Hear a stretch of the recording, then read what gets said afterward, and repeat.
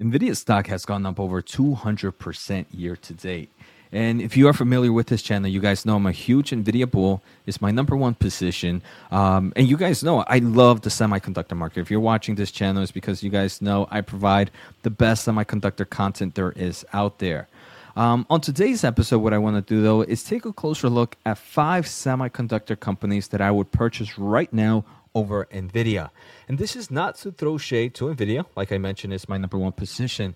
But to be honest, at these price points, I don't believe I personally would buy Nvidia right now.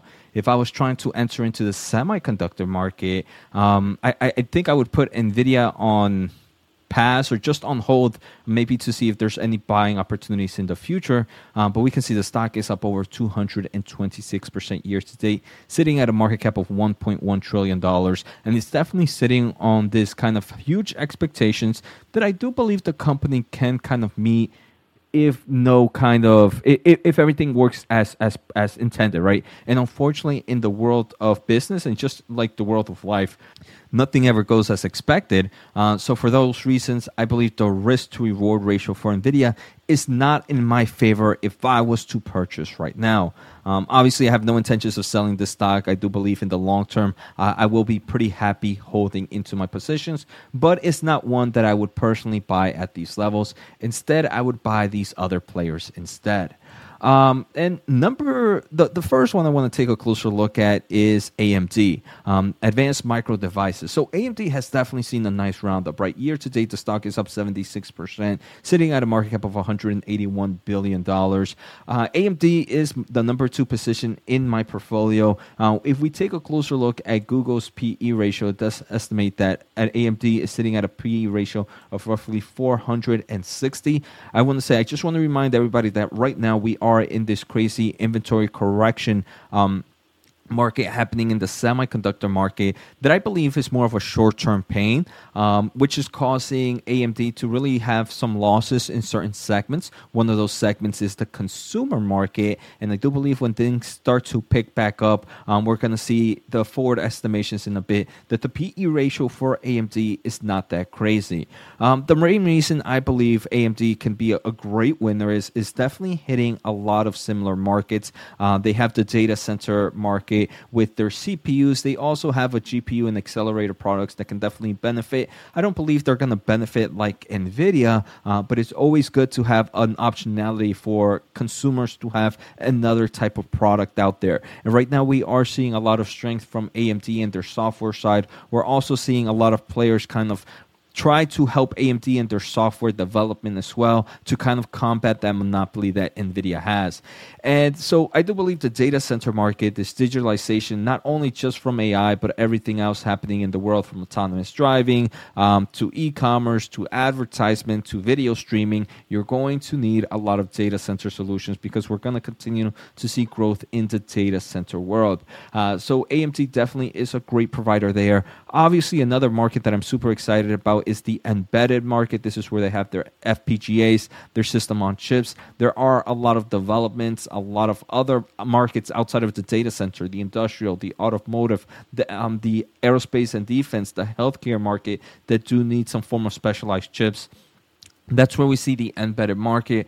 Obviously, the consumer market is pretty strong, but it always tends to be very cyclical, like the client and gaming. Again, I did mention that I do believe in the short term, these are the 2 markets, client and gaming, that might be a major headwind for the company, but again, more of a short-term pain. When things get better, I do believe we are going to start to see some profitability here. I mean, we can see their client, just to take a closer look at numbers, client market operating income was down roughly 125% versus a year ago. The company's also releasing new products in their data center market, which caused their data center operating income to be down 65%.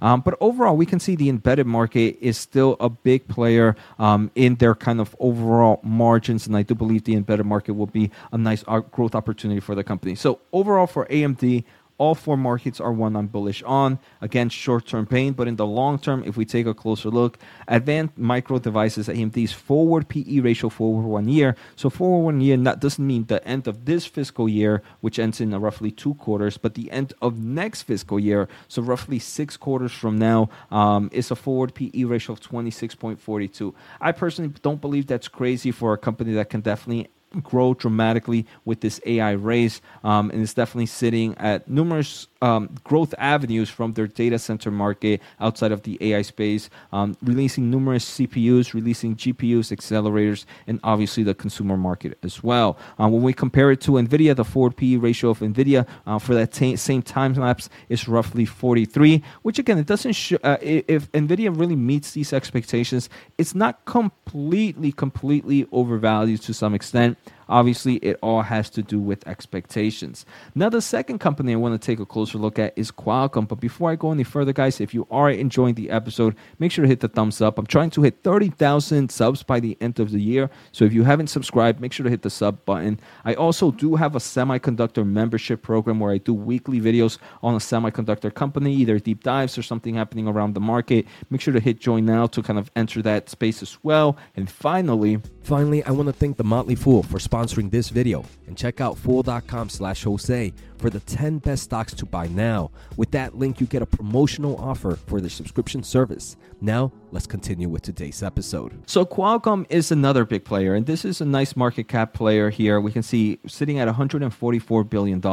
If we look at Google's PE ratio, it says it's roughly 13.89. I want to say Qualcomm is in a different market to AMD. It's more based on cell phones at the moment or mobile devices, so very heavily dependent in the consumer space, and for that reasons this company tends to be a little bit more on the riskier side to some extent. It does have a dividend yield of 2.5, but remember that PE ratio is sitting pretty low, so this is more of a value, in my opinion, value growth play.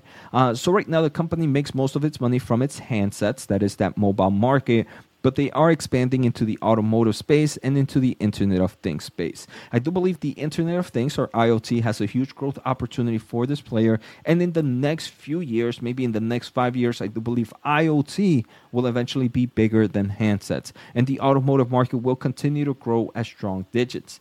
Now, we are getting in this force of AI, and one thing that I've been talking about Qualcomm for numerous months is that they believe the future of AI is hybrid, and when they mean hybrid, they call it where right now most of AI workloads are done on the cloud. Unfortunately, that is very, very expensive.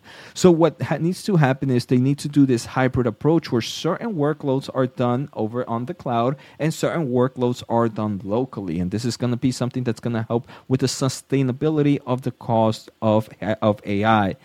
So Qualcomm believes that they have numerous AI accelerators already in numerous chips, billions and billions of chips. So they believe that they are going to be one of the leaders because they have numerous chips to bring local AI to their products. And just recently, on July 18th of 2023, Qualcomm works with Meta to enable on-device AI applications using Llama 2. So they do believe that they are going to start this implementation on flagship smartphones and PCs starting from 2024 onward. So we can see Qualcomm already has a nice partnership with a big player trying to push this AI front of on-device AI, which is really going to push that hybrid AI market that Qualcomm has been talking about. And I do believe this is a growth opportunity for this giant. Now, Qualcomm's PE ratio forward 1 year is closer to 13.4. Again, this is a company that right now really depends on the memory market. But it definitely has those other growth opportunities that I believe this is a great play. If maybe you want something in the value play, maybe something that pays a dividend yield, and maybe also has a nice growth opportunity. That's why I personally enjoy Qualcomm, and it also is in my portfolio right now. Now, the third company is one that deals with kind of microcontrollers. And microcontrollers are used everywhere in everything from aerospace and defense to airplanes. The list goes on. Data centers, the AI, the list goes on. But it's something we don't really hear about. So Microchip is trading under the ticker MCHP. So Microchip right now has a dividend yield of roughly 1.6, a market cap of 50.6, and a PE ratio currently of 23. So nothing too crazy. So if we take a closer look at revenue by end market, what I really do enjoy about microchip is, look, their three biggest markets are industrial. I do believe industrial market is going to continue to grow as we continue to see more robotics entering the workplace. Data center and computing is number 2, and number 3 is automotive. Those three make up roughly 77% of the company's total revenue. And I do believe those three markets have huge growth opportunities. This is also a company that, again, most of their revenue comes from mixed signal microcontroller units, which, again, I do believe has numerous growth opportunities. And now if we take a closer look here, they talk about how microcontroller units are used in everything from consumers, industrial, space, automotive, medical, data centers, defense, communication, infrastructure, even aviations. And not only do they provide the microcontrollers, this company also provides numerous analog solutions, so they kind of fit the total system solution. They have numerous market megatrends from 5G, Internet of Things, data center, e-mobility, and at things like autonomous driving as well. If we also take a closer look at another presentation here, we can see that right now, microchip content is roughly $100,000 per aircraft. And right now, we are seeing a nice backlog on aircrafts from companies like Boeing and from all these other players out there as well. Their chips are obviously are going into some pretty interesting cars like the Ioniq 6, a Hyundai vehicle. And we can also see, I do believe they do have a chip of their free cash flow. Adjusted free cash flow per share continues to grow on a yearly basis. And again, I do believe this is pretty interesting, and this is a company that's going to do really, really well. Right now, if we take a closer look at microchip, their PE ratio forward 1 year is closer to 14.4. This is another one very similar to Qualcomm, where I believe it's more sitting in like a value play, but it definitely has numerous growth opportunities, a dividend yield to kind of get those kind of growth, some form of steady growth. Maybe not something that would 4x, 5x dramatically like Nvidia, but definitely has the potential to be a nice market beater stock in my portfolio. Another one I own. Now, number 4, this is one that I recently started talking about. I recently added it into my portfolio, and it's BE Semiconductor. This is a European-based company. It is traded on over the counter. It's ticker BESIY. I do believe it all depends on who you're using as a broker, if you can purchase it or not. Let me kind of explain why I like it. So BESI is a semiconductor assembly equipment provider. So if you know of some other companies out there that provide semiconductor equipment, that's the same market BESI is in. Luckily, BESI is in a very unique market, right? So if we take a closer look, they're really focused on. I actually have it right here. Let me just open up another slide so I can show you guys the different market opportunities that they have. I actually did a deep dive on BESI on the membership program that I talked about earlier today, where I do a real deep dive on this company. It's about a 20-30 minute video, but just a quick overview. This is a company that provides semiconductors that go on die attach. Die attach is really important with things like thermal compression and hybrid bonding. That is something that is being used right now for a lot of AI applications. Then they obviously have a lot of things like packaging and plating. But two of my favorite things are the thermal compression and the hybrid bonding. And if we take a closer look, hybrid bonding is used by a lot of players. One of the big players who really started off was AMD with their 3D V-Cache technology, for example. They're using it on both the consumer and in the kind of GPU, data center CPU market as well.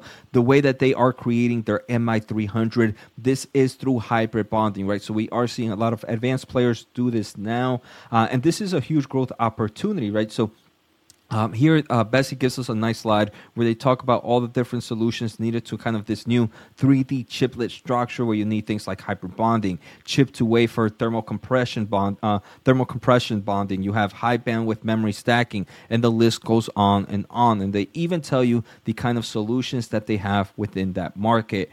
So obviously, right now, in their most recent earnings call, BESI does mention that they do have this first mover advantage in things like hybrid bonding protection lines. So they are expecting for this market to grow over time. Right now, there is a major headwind affecting the semiconductor equipment market that is really causing maybe some of the players to not purchase that much equipment right now. But in the long term of things, I do believe the opportunity is here. For example, Hybrid technology in volume production by TSMC and AMD only really began in 2022. They do believe volume production is really going to start maybe later on for memory as well. And then after that, you're even going to have your more mature players really start to enter this space as this technology matures over time. So overall, there's numerous growth opportunities for Bessie right now.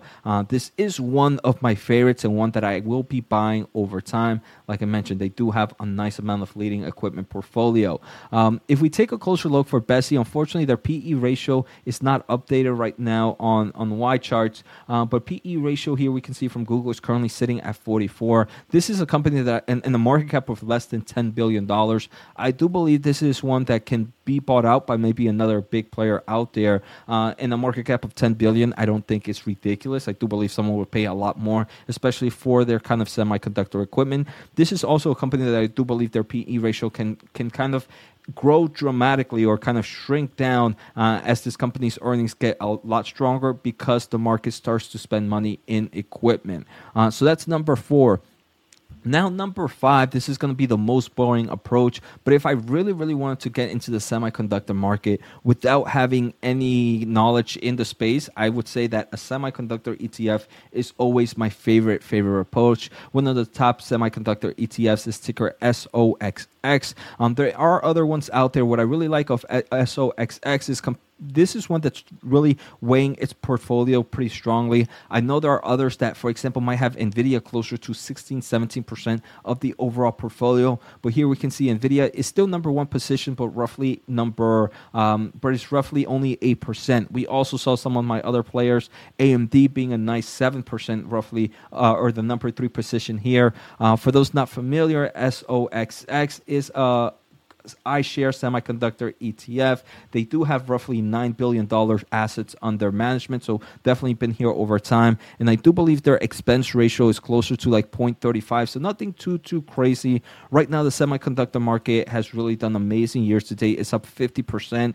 I've done many videos before where in October, right, when this was negative, I would say how this was probably going to be a market-beating ETF, and it definitely hasn't disappointed me. So I'm pretty happy that I was knocking out those videos in October where I was really, really bullish on the semiconductor market. Still, I do believe I'm bullish in the company, but sometimes maybe individual stocks might have too much risk behind them that maybe a simple ETF approach might be another great way for me to play it.